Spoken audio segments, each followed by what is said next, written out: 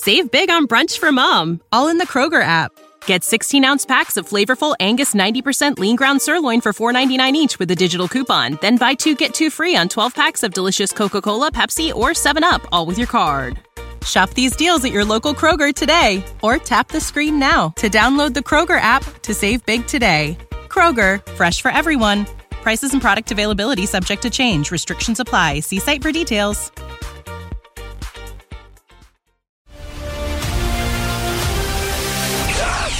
You almost phasered me! Calm down. It's set to, it was set to stun.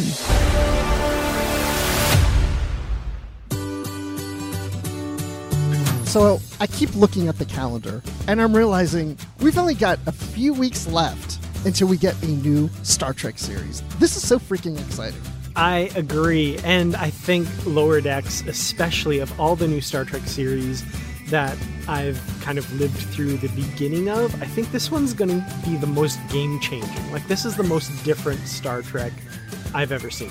Yeah, which means that because it's a new Star Trek, you're going to have the people that love it, and then you're going to have the people that hate it. But I think that's just comes with the territory of new Star Trek. It really does. And, you know, you could kind of say that about almost any show or anything like that. But for some reason, these genre shows like Star Trek and Star Wars, for whatever reason, really seem to attract that polarization, right? Like the people that love it and want to talk about it all the time, and the people that hate it, but for some reason still want to talk about it all the time. And still watch it all the time, too. Exactly, yeah. Because you know what? I like to spend my time watching things I don't like to watch.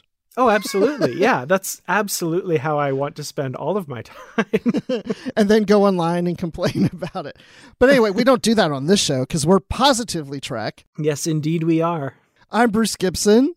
We've got Dan Gunther. How are you? Not too bad. Very excited today because of some surprises, but I'm sure we'll get to that. Were you watching a trailer? I maybe was. We have a Lower Decks trailer. We can really test who likes it and who doesn't like it now.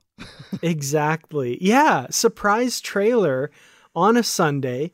We're having to re-record a bit of this episode, of course, because of a new trailer. Which I'm not complaining about. No. I'm not complaining. We got a new trailer for Lower Decks. I'm so excited. We keep things up to date around here as much as we possibly can. So yeah, that's great. So we're going to go into that trailer. We're going to talk through it. But after that, just to let you know what else is on the show, we have the Comic-Con panels announced, which are going to be online. They're going to be virtual. So we're going to have 3 Star Trek Universe panels from Comic-Con online, no charge, virtual, coming up in the next week or so. So we'll get into that more. That's just a little tease on that. And not only that, but there was a virtual live panel from the Shore Leave convention, which involved many Star Trek authors talking about the upcoming series, Strange New Worlds.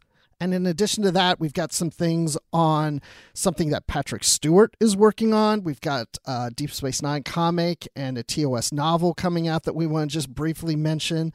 And we've got some stuff on Star Trek Online and an update on Star Trek Adventures. So that's coming up later in the show. But before we do that, let's talk about the Lower Decks trailer. First reaction, Dan. First reaction, I love it. And I mean, this is probably coming as no surprise to anyone who's watched my videos or listened to us on Positively Trek for these past 20 plus episodes, but I loved this. I thought it was really funny. The character designs, I think, work really well. There was definitely a Rick and Morty vibe there, also an Inner Space kind of vibe. And I was laughing. There were laugh out loud moments in the trailer for me, which I have to say almost kind of surprised me. I don't usually laugh when I'm sitting watching something by myself, but this definitely brought those actual real laugh out loud moments. I don't even remember if I laughed out loud. But you're right. It's the same thing. I was watching on my phone. I was alone, and yeah, I was just kind of surprised by it. And I think I was just more in shock, like, oh my gosh, we actually have the trailer right now. And I'm just like intensely watching it, like, okay, let me see what this is. Let me see what they did with this. You know, but it wasn't until later I know I was laughing out loud, because then it was like, okay, now let me watch it for real without that critical eye of what is this? How are they doing this? And I'm just sitting back and enjoying it and having fun with it. yeah, the way my watching went is I'd say the first 5 to 10 watches were with kind of a critical eye saying, what is this? As I was laughing and all that kind of stuff.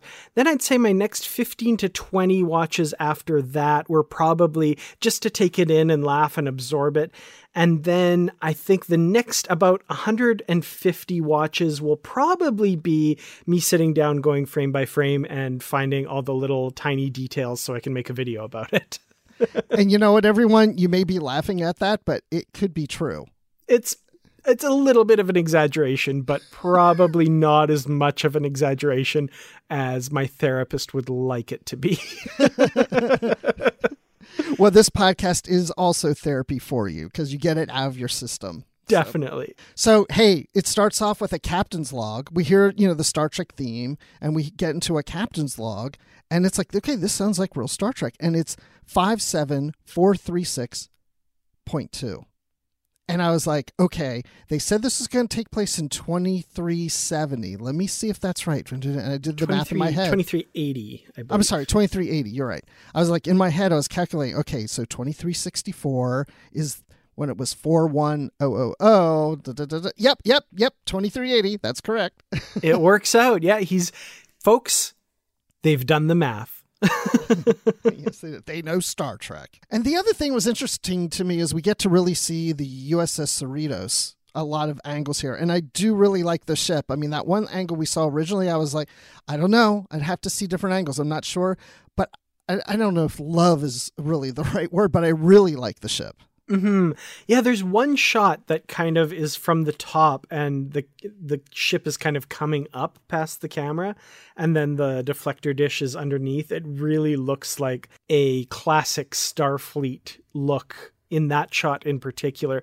But every shot we got of the ship in this one as it passes, these nice beauty shots, I really dig the ship too. I think it's gorgeous. Yeah, I was afraid it was going to look a little too weird, but it doesn't. I thought it looks fine. It looks good. Yeah, I agree totally.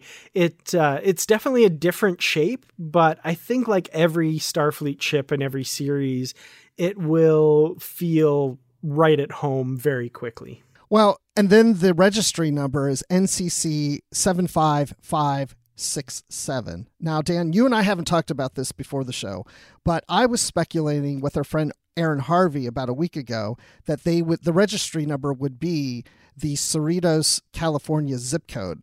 And I thought it was one zip code. He thought it would be another because apparently there's 2 zip codes in Cerritos, California. But this is nowhere even close to being the zip code of Cerritos, California. As a matter of fact, I looked it up. It's some town in Texas. So it's not the zip code. So I don't know where they got this number. I don't know if you have any speculation or inside knowledge of that. The only thing I can say is I feel like these people, Mike McMahon especially, they know their Star Trek. And that number does put it in the right time period. As far as like the specific digits that it is, I'm sure there's a story behind it. I'm sure it has significance of some kind that, one of them will tweet about at some point. But that number that starts 75 with 3 more digits after it, puts it after Voyager, after the Defiant, after that era of Starfleet ships. So it fits in that time period. I think overall the format of the number does that. As far as, like I said, those specific digits, though, I feel like that's a story that's going to come out at some point because these guys, they put Easter eggs and tiny little hints of stuff in everything. I've got to imagine there's something behind that. I even added the numbers together, which is 30. And it doesn't mean anything. Oh my gosh, what if the numbers added up to 31, like section 31? Ooh. Or if they added up to 47, that would have been. Yeah. Yeah. I kept looking and thinking, I wonder if I didn't spend a whole lot of time on that, but even the 67, the last 2 digits, 67, I thought, oh, maybe that's the year. No, Star Trek came out in 66. So that's not it, but maybe it's reading too much into it. But like with Discovery, it's 1031, 1031. And that we found out is the date for Halloween. Yeah, Brian Fuller's favorite holiday, and that's all it was. Yeah, so there's got to be something like that. Well, anyway, we won't dwell too much on that.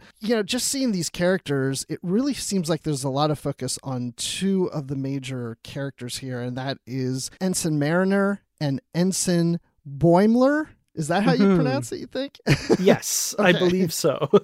They seem to be the two main ones. It's a 4-cast main character group, but the trailer really focused on these two more than the other ones. Yeah, the other two do feature a little bit, but yeah, there definitely seemed to be a focus on these two. I feel like early in the season, it's going to be kind of establishing the characters and establishing the relationships between the characters. And I think the relationship between those two ensigns in particular is going to be an interesting one as the show goes on. You know, the male and female leads, I guess, in this series, their kind of interplay where there's almost a kind of ribbing relationship between them where it seems like she's kind of prodding him for being a bit of a nerd geek type person. But I think there's also probably going to be some kind of sexual tension there as well, given especially one of the scenes we see in this as well, which, maybe that will develop or something. I don't know.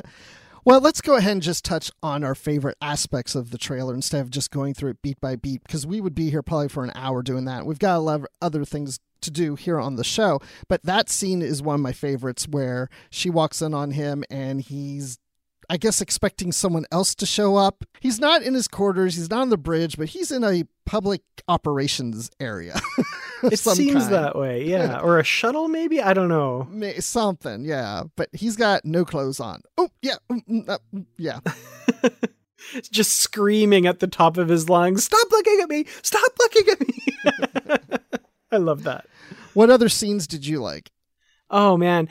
A favorite of mine, and I think this is a favorite of a lot of people, I've seen a lot of people mentioning it online, is when they're in the shuttlecraft and she's playing with the blast shield. And Tawny Newsome, she's a singer, like she's a musician, and you can tell just from this little bit where she's kind of riffing about the blast shield goes up, down. I don't know what she sings, but she's got a great voice. And again, Ensign Boimler's off to the side yelling, "Stop it, stop it, stop it, stop doing that, stop it." I love this kind of interplay between them. I'm glad you mentioned it because that was the scene I was going to mention next. So yeah, that's definitely a favorite. I think also, I kind of liked even how the trailer started, how we see Boimler in a closet and we hear a captain's log, but then we find out, oh no, he's just an ensign practicing to be a captain, and she catches him and like, "Oh, what are you doing here? Oh, is this how you spend your shore leave time or whatever?" Something like that. Yeah. Yeah.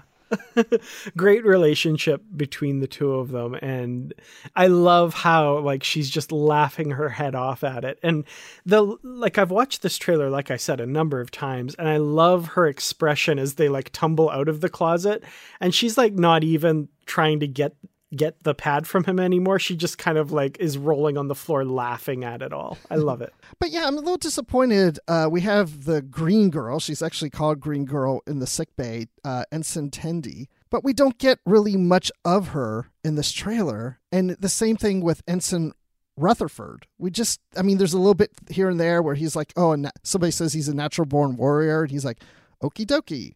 Like, I don't know. I guess we'll get more as the show comes out, of course. But I was a little disappointed we didn't get more of them. Yeah, I agree. I feel like they're going to be more important in the show than the trailer is letting on. I know Ensign Tendi, kind of the idea behind her character is she's kind of a Starfleet fangirl.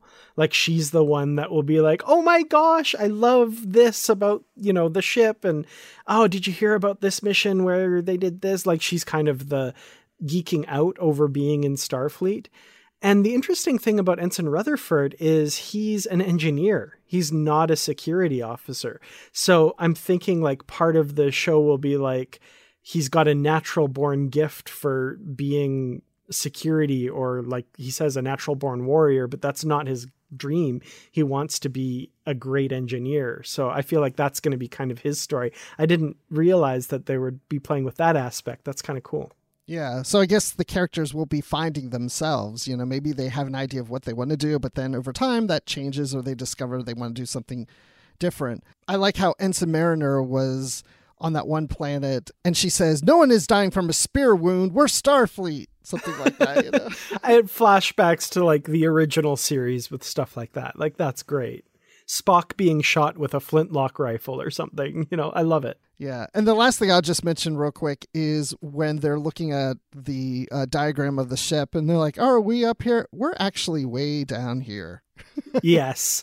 I love that because I think this scene in particular showcases how great this show will be for little Easter eggs and hidden bits. And of course, hidden bits in those LCARS ship diagrams are a tradition of Star Trek. And the one that I immediately picked out, I still have to go through and find everything, but the one that I did see was they show the shuttle bay being very near where the ensign's quarters are. And there's a couple of Argos parked in the shuttle bay. And those are, of course, those all-terrain vehicles that we see in Star Trek Nemesis, for good or ill. People love it or hate it. I think mostly hate it. But I love that they include those little references like that. That made me laugh. Yeah, and I'm sure there's going to be tons in there. I can't wait as we dig through these, frame by frame when we get new episodes looking for little Easter eggs. We're going to see a Tribble somewhere. You just know. Oh, yeah. Yeah. Oh, I can't wait. I can't wait for every little tiny thing. Well, and you're going to review it more on your YouTube channel. That's the plan. Yeah, I do plan to do it should be out by the time this episode's out, I think, where I'm doing like a frame by frame kind of, well, maybe not frame by frame, but scene by scene kind of analysis of the trailer. So keep an eye out for that on Kurtratz Productions. Hopefully, if all goes according to plan, and now I've locked myself in by including it in this episode, I have to do it now. That's the only reason I mentioned it, Dan, is to make sure that you actually now are committed to doing it. Oh, thank you. I need you like on my weight loss program or something. I need you too for that. Maybe we'll start doing a weight loss program on Positively Trek. I can't say I'm in love with the idea, but I would do it if you wanted. Every week we have to announce what our weight is. We have to weigh in before each episode. Okay, I veto that. I veto that idea completely and utterly. All right, well, we're done with the trailer, so we'll just end that all right there. Let's move on to, let's talk about what's coming up with Comic-Con, because I kind of just put Comic-Con out of my mind. With the whole COVID-19, it's just like, yep, no conventions going on, whatever. We'll get some news. They'll release something about Star Trek whenever they feel like it, but they're actually doing something online. Yeah. Now, this is pretty exciting. The Star Trek universe, they're calling it, are going to be present at Comic-Con, and they're calling it Comic-Con at Home this year because it's all going to be just streamed. There's no actual venues that people are going to go to. So what's kind of interesting is this will actually be the first San Diego Comic-Con I attend, and attend in quote marks, which is actually really exciting. Well, I thought the same thing about Shore Leave Convention, which we're going to talk about later, that Strange New Worlds panel. I attended that online, but that's my first Shore Leave Convention that I've attended. Because I keep saying I want to go sometime, and I guess I kind of have now. Yeah, Shore Leave 41.5, they called it, which is, they didn't want to make it a full numbered shore leave, but I like that. It's really strange. But I love this because now we have this opportunity to do like what you're saying, is we can go to these conventions without actually going and paying. We don't even have to pay. There's no airfare. There's no ticket registration, membership pricing, and all this stuff. There's no lines. There's no crowds. Of course, there's no fun in that, but no cosplay. We just sit here and watch the panels.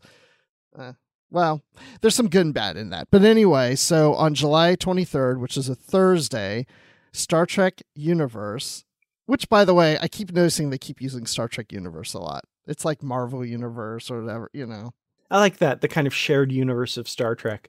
And that logo, I'm sorry, it is beautiful. Yeah, different colors in it with the Delta or whatever. Yeah, it's beautiful. But Star Trek Universe will land at Comic-Con, and they're calling it Comic-Con at Home, and there's going to be 3 back-to-back panels. The first one is the cast of Star Trek Discovery from Season 2. So they're all going to get together. The whole cast of Season 2 Discovery is going to be there.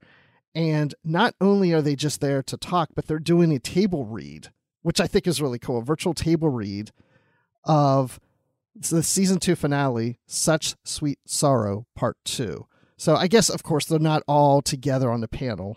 They're all virtual, like using Zoom or whatever they're going to do, but they're all going to be there. Right. And yeah, so this is most of the cast of that episode all together. It's going to be pretty cool. They're also there with co-showrunner Michelle Paradise and the executive producer Olatunde Osunsanmi, and he was also the director of that episode. So the director of that season 2 episode will be there to kind of, I'm assuming, direct them in their table read of that as well. So that's kind of cool. Yeah, well, they did a table read before they actually shot the episode, but this is the first time we get to see a table read and hear a table read, but it's after the episode.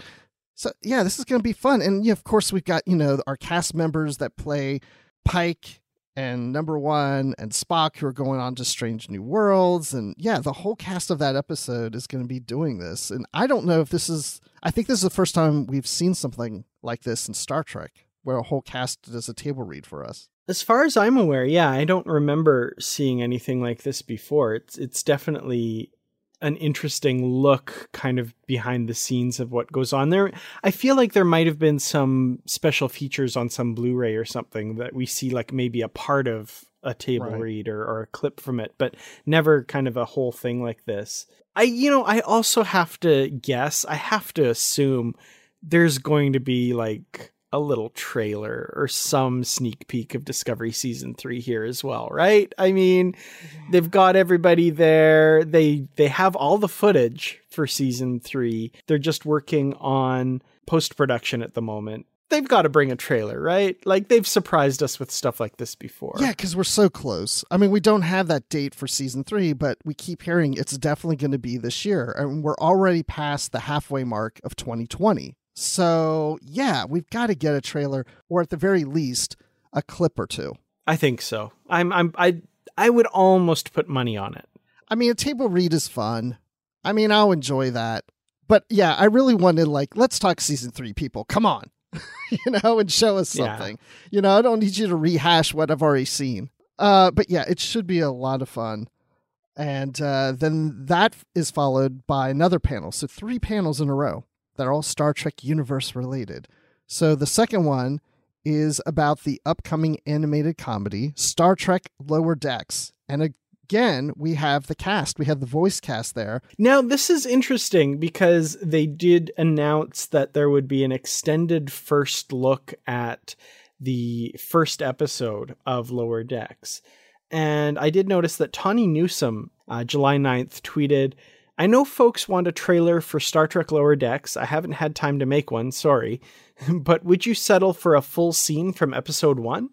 Also, some hijinks and tomfoolery with folks like me and then the rest of the cast, as well as Mike McMahon, the showrunner for Lower Decks." So it sounds like they're bringing an entire scene from the first episode. And I was kind of thinking like, oh, there'll be little clips, maybe a little highlight reel to kind of get you jazzed. But I really like this. They're apparently showing an entire scene from that episode. And you mentioned Tommy Newsome, who Tawny is the voice of Ensign Beckett Mariner of Star Trek Lower Decks. So quite exciting. I gotta learn all these new names and actors. Right? I know.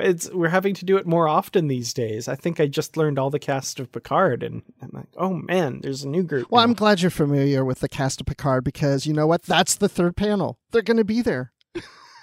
Well, I keep saying they're going to be there. I keep picturing in my head Comic-Con and them all on stage, but it's all virtual. They're all going to be home. Yeah. Yeah, in my head, I'm like, oh yeah, they're all sitting at a table and the camera's panning back and forth. No, it's going to be like, I'm sure we're all familiar with Zoom meetings at this point with this new reality that we're living. Yeah, it's going to be like the Hollywood Squares style of San Diego Comic-Con panel. They're all going to be in their little boxes on the screen. I'll take Patrick Stewart for the win, please. Well, yeah, so at this panel, Patrick Stewart's going to be there, including the main cast of Star Trek Picard, to discuss Season 2. In addition to that, Brent Spiner's going to be there. Jonathan Del Arco's going to be there. Jonathan Frakes, Jerry Ryan, Marina Sirtis. So, I mean, we got a good group of people. I keep seeing, again, there. They're going to be there virtually. Online, talking about Star Trek Picard, and I mean, just like, this is a full day. Well, not a full day. It's a half day, roughly, of things. And it's on the 23rd of July, which is a Thursday, and it starts at 10 a.m. Pacific time. So okay, I work during the day, I might have to take at least a half day off. Yeah, so that would be 1 p.m. your time, Eastern, am I correct? Yes, that's correct. 11 a.m. my time. I'm currently not working, so I will definitely be watching.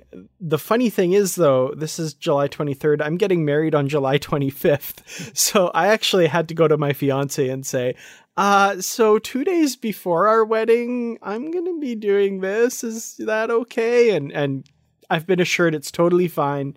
Yep, I have the time to do this. No, I love this, Dan. This is a great test of your marriage, whether you should get married or not. If she would have said no, I would have been said, Dan, you can't do this. You can't go through with the wedding. Like, you can't let her say no to Star Trek.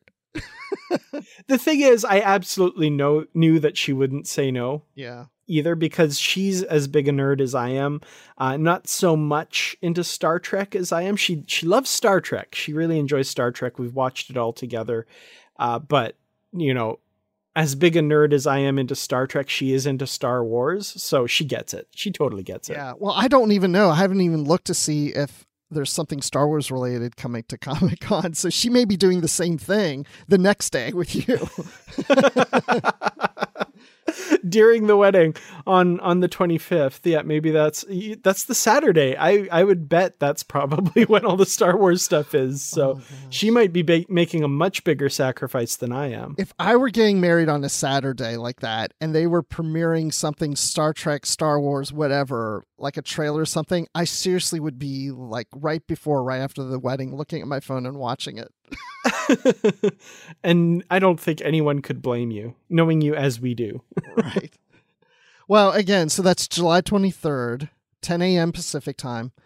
It's going to be on YouTube. So it's at youtube.com/user/Comic-Con. And I'm sure, of course, if you just go to YouTube and search Comic-Con, you'll be able to find it. I'm going to assume, and I don't know this for sure, but I'm going to assume that if you can't watch it while it's live, that those videos will remain there to watch later. I can't imagine them taking them down afterwards. And we'll, of course, have links to their channel in the show notes for this episode as well. Okay. Well, that's good. At least I'll be able to find it, because if I have to work, then I have to watch it later. Just go to positivelytrek.libsyn.com and click this episode, and those links will all be there. Because that's probably how I'll get there too, because I'll know it's there. So since we're talking about panels, we're recording here on a Saturday, and last night there was a panel about Strange New Worlds from the virtual Shore Leave convention, which takes place every second weekend of July in, was it Hunt Valley, Maryland, I think? Yeah, that's correct. Because you've been once, I haven't, but you've been, and that's right outside of Baltimore.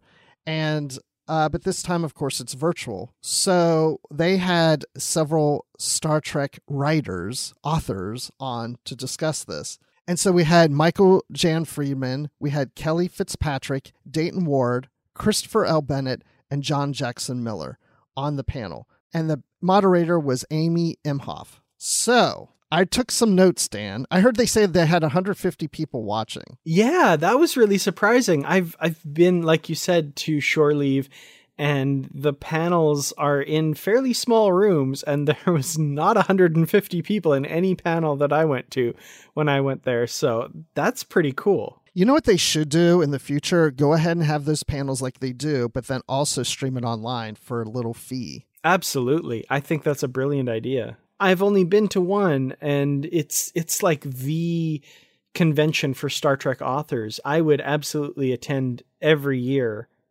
if I could do it remotely, for sure. Yeah, well, I definitely would. Absolutely. So, but yeah, so they're talking about Strange New Worlds. We don't know a lot about it. So a lot of this is kind of a wish list of things that we want to see or not want to see. So, for example, and I'm just going to go through this, Dan, and I'm want to see your reactions to these, and I'll give mine if I feel like it. So, so Dayton Ward says that he would like it to be episodic and not having any long arcs, because of course with Star Trek Discovery and Star Trek Picard, we've had long season-long arcs, very serialized seasons, but with Strange New Worlds, should it be different? Yeah, I remember this being brought up, and somebody kind of compared what they thought Strange New Worlds would be like to a show like The West Wing. And I think I agree with this. So, standalone episodes that are focused on one kind of issue or whatever, but with like a few threads that kind of run through the episodes. I'm thinking like the majority of Deep Space Nine, or some parts of TNG, for example, where Worf was dealing with his discommendation and that kind of thing. Just these threads that weave through, but each episode is pretty much its own story. That would be an ideal for me. Not that I don't like these season-long arcs that Picard and Discovery are doing, but I like to see a variety. And, maybe the people that have kind of not really enjoyed Discovery and Picard will find something to love about Strange New Worlds if that's the way they choose to tell their stories. I think if everything's just the same as everything else, then that's boring, in the same way that, like, I'm glad that Picard and Discovery aren't just clones of previous Treks as well. Yeah, I agree with you. I'm thinking about the Orville, and that's very episodic, but there are some small threads that are connected in between different episodes. It's not like everything resets and everything's forgotten about from the previous episode as if it never happened. Looking at you, Voyager, in some respects. Yeah. Giving you the side eye. Yeah.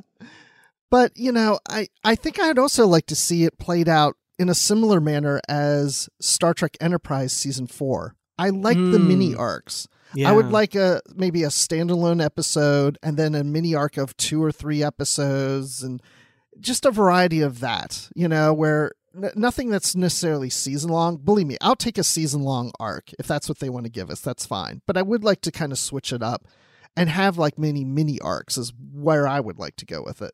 Yeah, I like that idea. And having just recently rewatched Enterprise, Season 4, I think is one of the best seasons of Star Trek since Deep Space Nine went off the air. And I would love to see that model done for Strange New Worlds as well. The one thing that I'm kind of like, I don't know, is it would eat up a lot of episodes, I assume, because this is probably between 13 and 15 episodes per season. It's not going to be, 20 to 26 episodes like Star Trek was back in the day. But yeah, making those more meaningful stories that have a little bit more meat to them. You can get into the characters a little bit more and examine them in this situation without it being like a big season long arc. But yeah, smaller mini arcs. I think that's a great idea. Well, with the expense of these shows, because there's such bigger budgets and bigger special effects, if they did it episodic and it's a different alien, different planet every week, they'd be putting a lot more money into creating these new special effects, new CGI, all this stuff every week to week. And of course, the original series, for example, always had to do some new sets, but there were sometimes they had to do the ship in the bottle just so they didn't have to go off-site or build new sets or whatever. I just wonder if one of the appeals of Hollywood when you're doing shows like this as a series-long episode, in a sense, the serializing, is that they could use a lot of the same special effects for each episode because you're not changing things up as much. So if you develop the Red Angel CGI, you can use that for several episodes and not just one. That's an interesting thought. I hadn't thought of that, but yeah. Star Trek traditionally has reused a lot of locations and sets as well. And, even just watching Discovery, like season 1, I recently saw the episode in the Mirror Universe where they go to the Firewolves encampment. And I was like, oh, that's Talos 4 in the next season, if memory serves. So it's the same like quarry outside of Toronto or whatever. And I think it might have been the same area that they shot Civis Pacem Parabellum, the Pavo homeworld as well. So there's still a bit of that, I think, too, for sure. Absolutely, there is. Well, let's go on to something that Michael Jan Freeman said. He had talked about the characters developing their relationships with one another. That was something he was really interested in. And he had a really interesting point in the fact that he said right now, the relationship between Pike, Una, and by the way, they kept referring to her as Una, which I love, not number one, but Pike, Una, and Spock, that those relationships are mature right now. So we're coming into mature relationships. We're not coming into a series where we're establishing and developing those relationships. And he started pointing out that the original series had a lot of conflict between the characters, and he would like to see that. So how does it work now if they already have established relationships? Do we then just play that off of the other new characters? That could be. I mean, you know, a lot of the Star Trek series, we see the beginning, right? So the Next Generation, it's a newly commissioned starship. Deep Space Nine, everybody's just getting to the station and getting to know each other. I think if you look back, though, at the original series, that was one that I think you kind of jump in with a lot of these relationships having been established already. And, you know, there's some feeling out of that. There's some hiccups along the way. But for the most part, this is, you know, her 5-year mission. We're in the middle of this mission, right? We're not showing the assembly of the crew. These are established people working together. And I think using that model is interesting. I kind of like the idea almost of this being more back to that, where we see everybody just kind of already in their roles and how that all works. I think also, I'm thinking back to the first episode of Discovery as well. They kind of tried to do that with the Shenzhou. You know, they'd all been together for 7 years.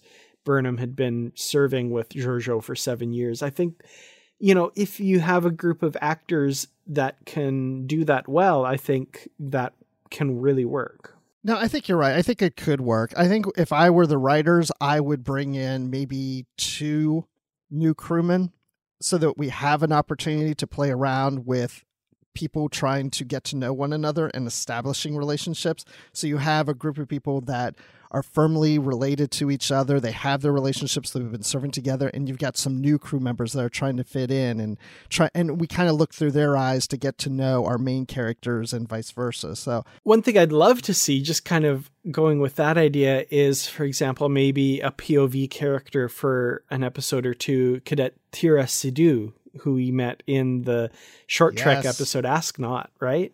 You know, seeing her experiencing this ship for the first time and through fresh eyes, I think could be a neat way to look at the series, and maybe a really interesting way to introduce us to the series as well, as she's getting to know the Enterprise and her new position there. Well, let me jump to something that Christopher L. Bennett was saying. He was saying, you know, who are the other characters? We really only know about these 3. So, you know, the field is wide open to add other characters. And so he's excited about the other characters and what we don't know about them and what we can learn from them. We already know a lot about Pike. We already know a lot about Spock. But what about all of these other characters? But he also mentioned that he's worried about what they will do with Spock, or what could they do with Spock, because we know so much about Spock already that really what new aspects of Spock are you going to bring to this character? Yeah, I've seen people online worrying about that too, and I have to admit that's a bit in the back of my mind. Like, we've seen so much of the life of this person, and to a lesser extent Pike, but you know, with Spock especially, like, we've seen so much. It's really hard to know what they'll do with his character that won't, you know, fundamentally change things. You don't want to mess things up too much, but you also don't want it to be stagnant and unsurprising as well, right? So, you know, I think they have a challenge there, but I think, you know, if the writers are up to that challenge, and I think they can do some interesting things. I'm not a Hollywood writer, so I have no advice for them. I'm sorry. I don't envy that position, but you know, hopefully what they come up with is interesting and still surprising, even though we know so much about him. Yeah, I'm not a writer either, but I'm thinking where we saw Spock in Q&A and where we see Spock in TOS. Of course, Spock is more logical in TOS, less emotional. And in the earlier years, like in Q&A, he smiles, he sings, whatever it is. So now we can make a storyline, a bridge of those two, of why Spock goes from being a little more emotional to being less emotional by the time of TOS. Like, what took him there? What is that journey?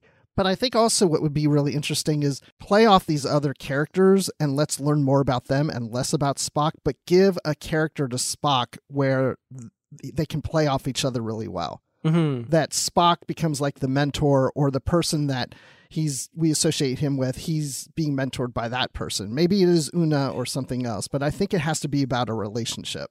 I can absolutely see a mentor-mentee relationship between Una and Spock.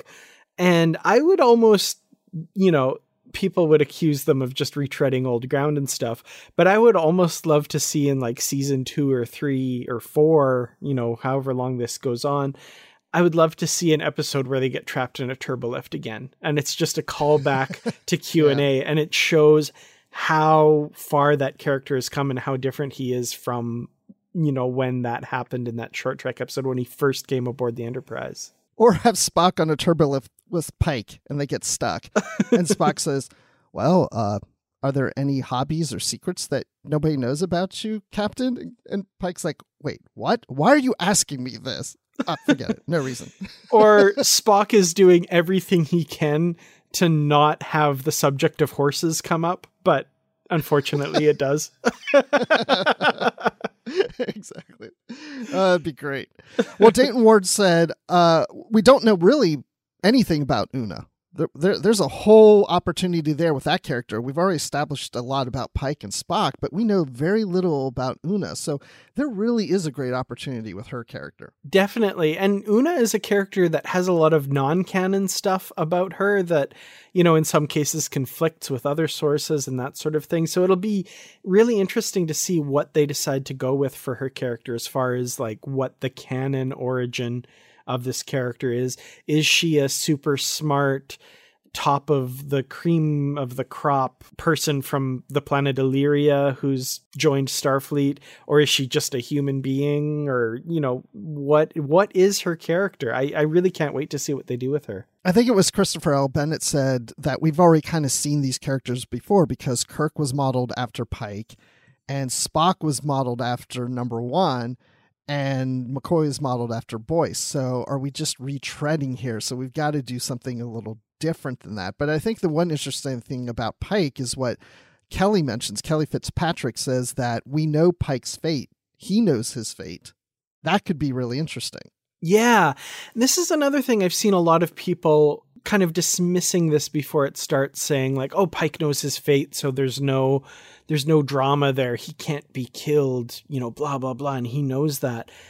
So that's not compelling at all. I take the opposite tack. I think there's a lot of potential for some really interesting dramatic stuff there. If Pike knows his fate and knows he's fated to have this happen to him, that's interesting. Like, how does he react to that? How does he react to situations? We saw a little bit of that in Discovery, but his confidence in that was shaken by the Admiral as well, where, he says, as long as I'm in this room, this torpedo can't go off because I can't die. And she says, are you sure about that? Are you willing to risk your ship and your crew with that? And the camera turns around and shows his face and it falls, right? He's not 100% certain about this. He thinks he knows everything based on this little scene he's witnessed, but at the same time, he doesn't know the context of that. He doesn't know what happens after all of that with the Telosians and all of that. So, I think there's some interesting interplay there with what does he know? What does he think he knows based on what he's seen? We don't know for sure. Yeah, that's really interesting. I'm really hoping that they kind of play off of that, because you're right. It's like, what does he go into a situation that's dangerous knowing this isn't his time? And they're like, Captain, you shouldn't do that. You could die. No, I know I won't. Is it going to be like that? It's kind of weird. Or does he second guess that? Is this really his fate? Does he really, as John Jackson Miller said, does he really know his destiny? I mean, and my thought also is that experience he had, could that experience fade from his memory for some weird reason that it doesn't stick in your mind after a certain period of time? That's true. I mean, there's so many things you can play with that, but also, what relationship develops with Spock to the point then we get to the menagerie, why Spock does what he does. Yeah, definitely. And with Pike as well, one thing that has always kind of stuck with me is when he takes the time crystal, right? Tenavik says by taking the crystal, you seal your fate and like you can't change that. I don't take that as literally as some people do. I think, and this is just my interpretation, I think that by taking the crystal, despite seeing that future, he reveals to Tenavik what kind of person he is. And that is what seals his fate. Because I think he could, on that day, be about to go on that ship and look around and see the familiar faces and realize, oh my God, this is the ship. This is what happens that day. He could turn around and walk out. But because he's the kind of person that took the crystal, with regardless of what his fate is, he's the kind of person that would look at those faces and say, I need to save as many of these kids as I can. This is where I need to be. That's what seals his fate. And I think that's a cool statement about Captain Pike. Absolutely. I love that. I love the way you said that. But also it's an opportunity for him to realize this is that time.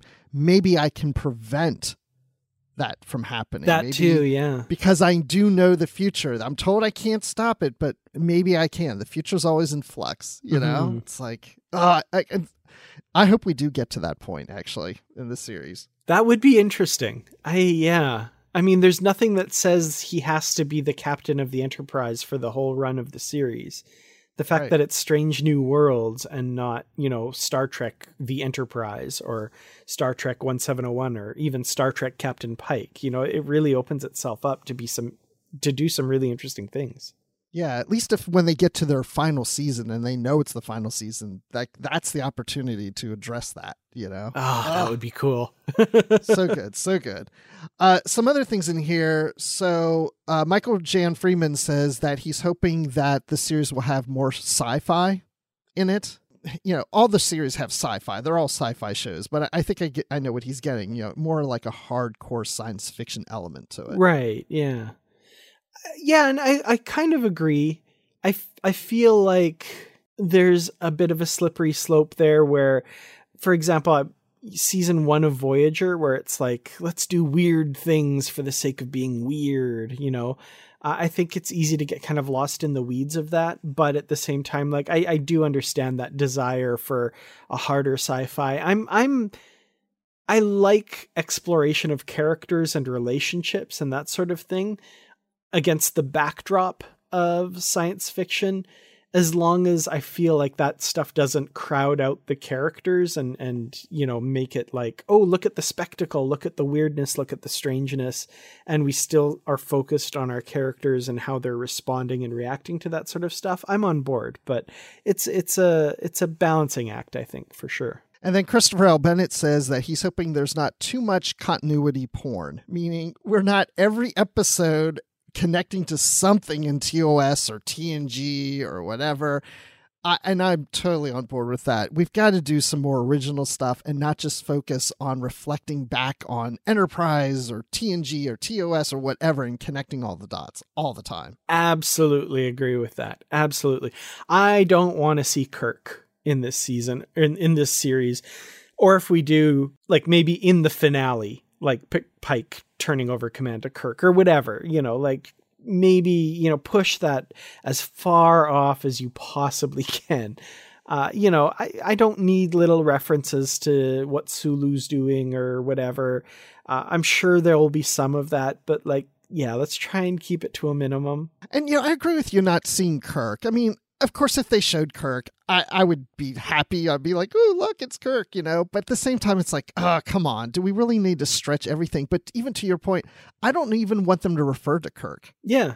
He's just a lieutenant somewhere doing something on the Farragut or whatever he is at this time, right? Like, nope. Don't need to hear that. That's one little nitpick I had with the novel we just read, the Star Trek Discovery novel by John Jackson Miller called Die Standing. I won't give it away, but there's a character in there from TOS that keeps referring to Jimmy Kirk. Yeah. Like 3 or 4 times in the book. And I'm like, really? Why? There's no reason to keep bringing up Jim Kirk. Yeah. Regarding that part of the novel, I absolutely agree. There's another part that Kirk has a bit of a part in. He's not seen, but he's referred to.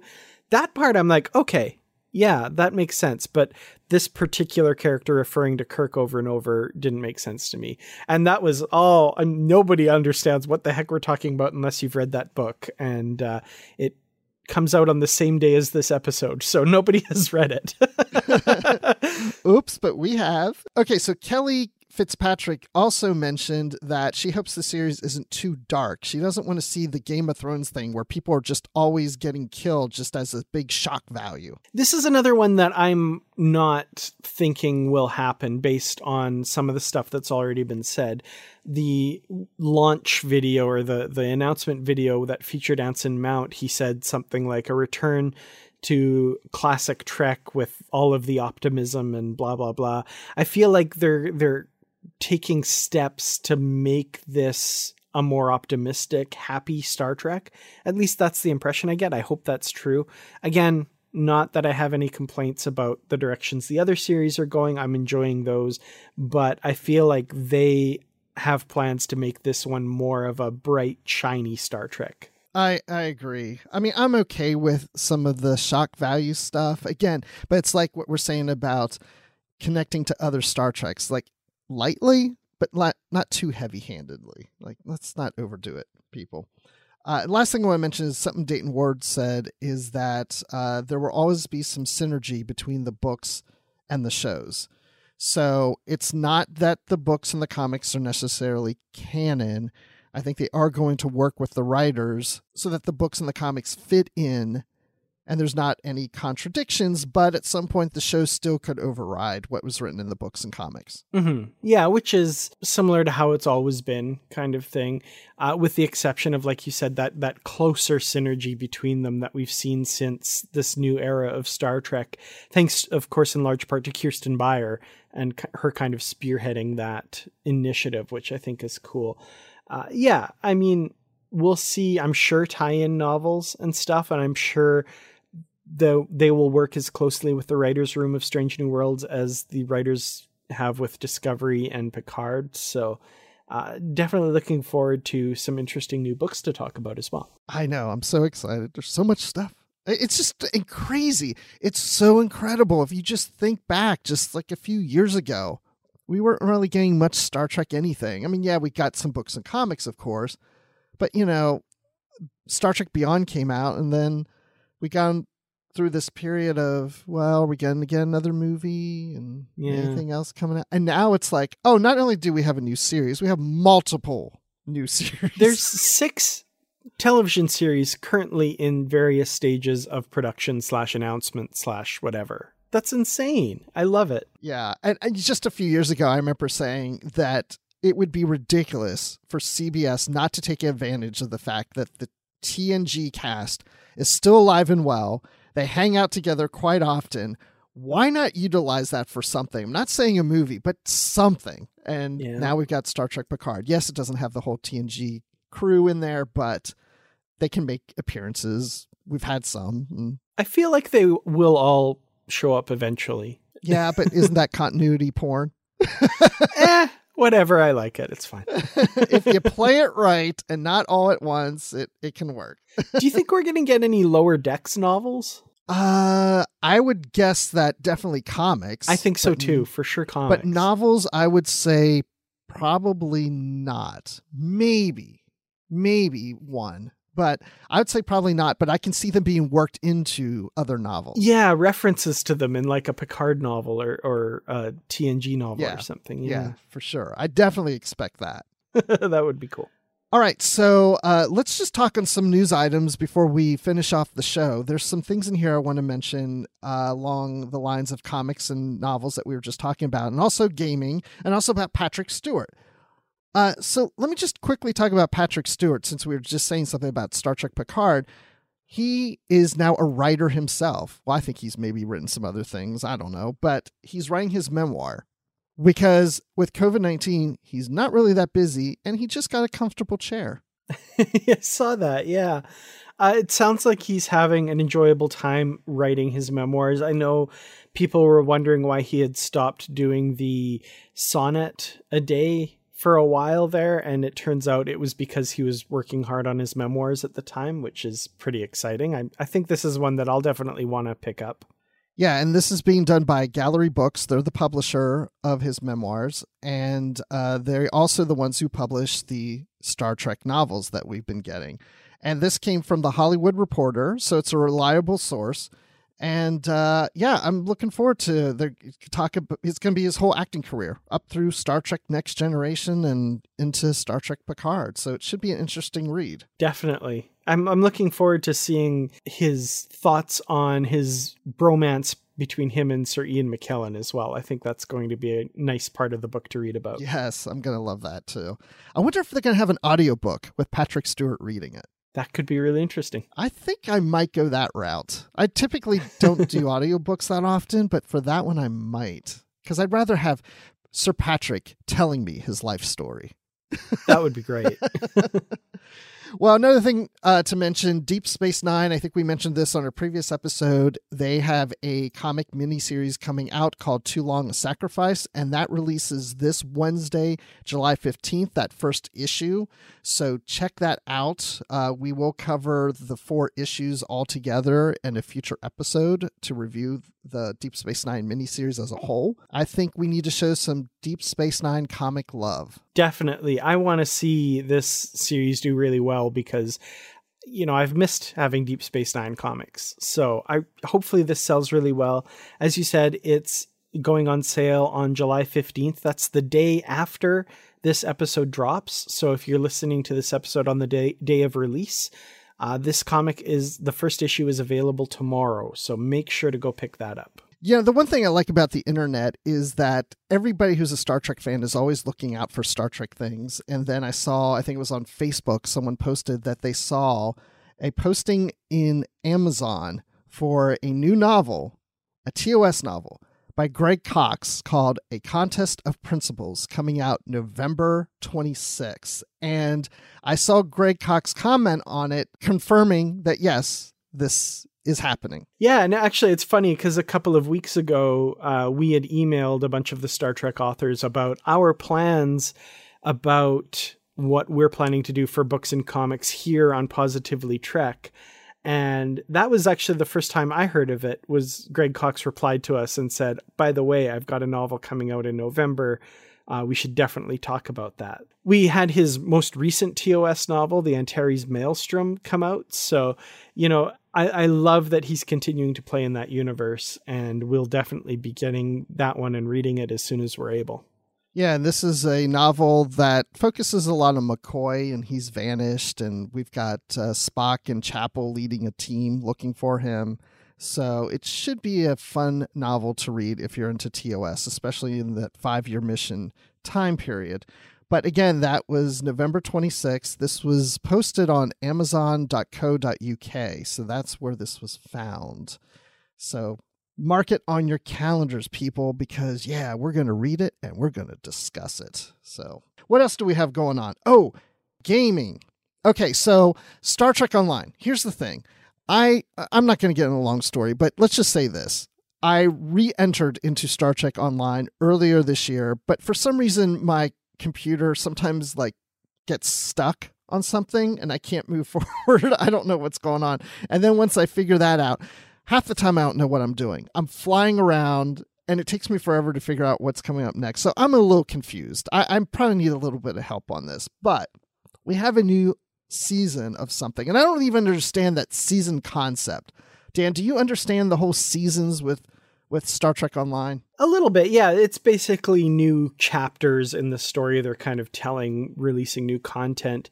It's been a few years since I played Star Trek Online. I played it a lot when it first came out. I've kind of stepped away from it.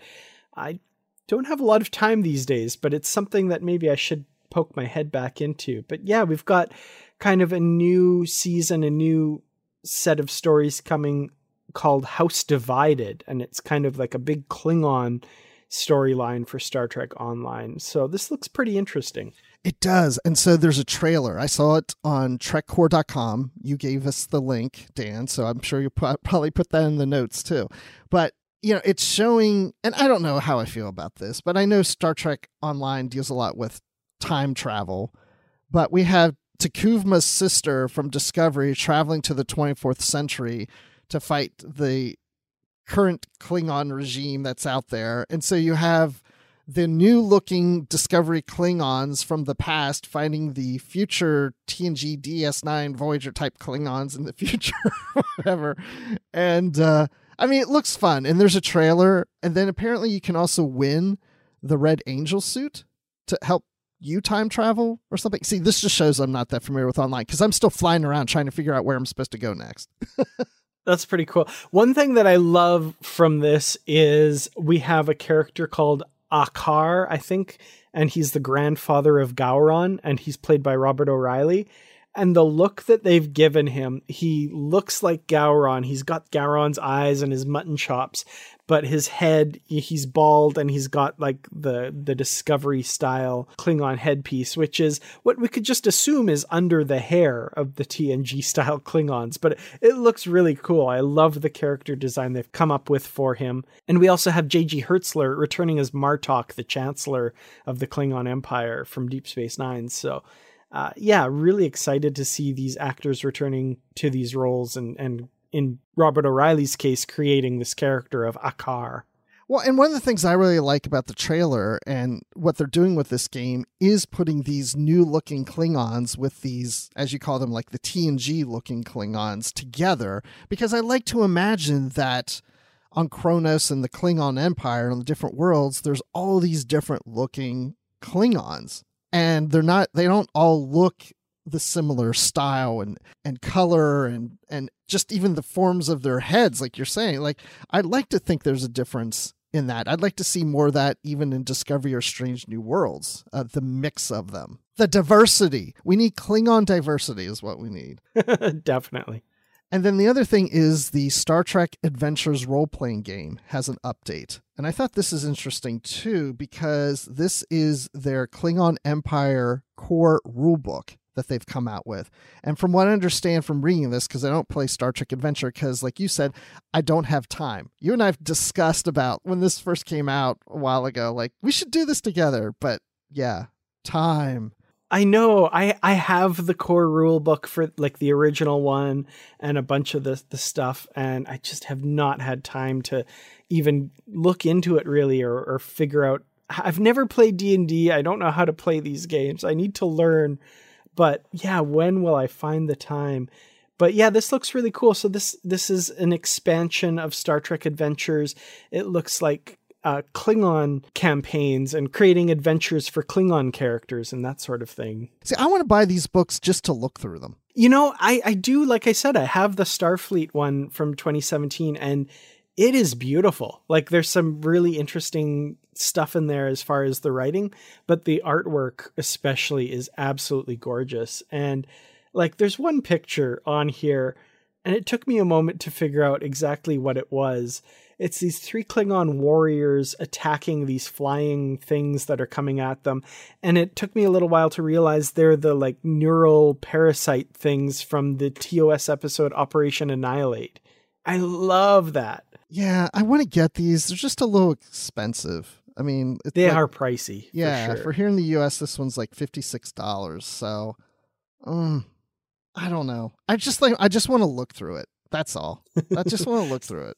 Someday I'll play this game. Someday I'll get a group together. I have a bunch of friends that do D&D and they've expressed interest. It's me that doesn't have the time. So I have a friend who's been trying to get me to play D&D with him. They have like a group that gets together, I think every Thursday night. I don't even know if they're still doing that anymore, but I mean, for a while they were doing it and he's like, oh yeah, and you can dress up if you want. You create your character. And I was like, I kind of know how it works. I've played a little bit here and there in past years, but it would just be like a one-time thing. But I would like to do this. I mean, again, when would I have the time to do this and Star Trek Online and read all the books and watch all the episodes and podcast? And I just need to quit my job. That's it. I'm writing my resignation right now.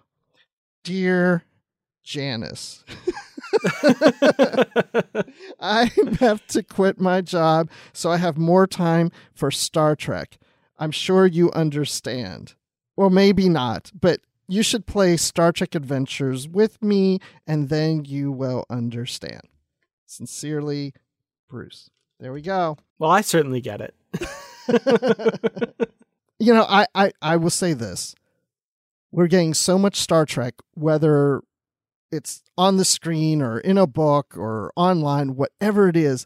What a good problem to have is too much Star Trek. It's definitely not something that, I'm going to complain about too much. I will complain. I definitely will complain that I don't have time to play Star Trek Adventures and Star Trek Online, but I won't complain too much because somebody out there is playing all of this stuff and loving it and, making sure there'll always be more for us. We'll just have to keep talking Star Trek because there's so much out there. We'll have plenty more episodes here on Positively Trek. So, well, that ends this week's episode. We'll see you guys again next week. Dan, where can people find you online? You can find me on Twitter. I'm at Kertrats. That's Kertrats. You can also find me on my YouTube channel, Kertrats Productions. And then you can find me on Twitter at Admiral_Rex, and you can find me occasionally on the Star Wars Report podcast. And I think that's it, maybe. Yeah. Well, we're wrapping up our literary Trek stuff. Our last episode is on August 2nd. Yes, August 2nd.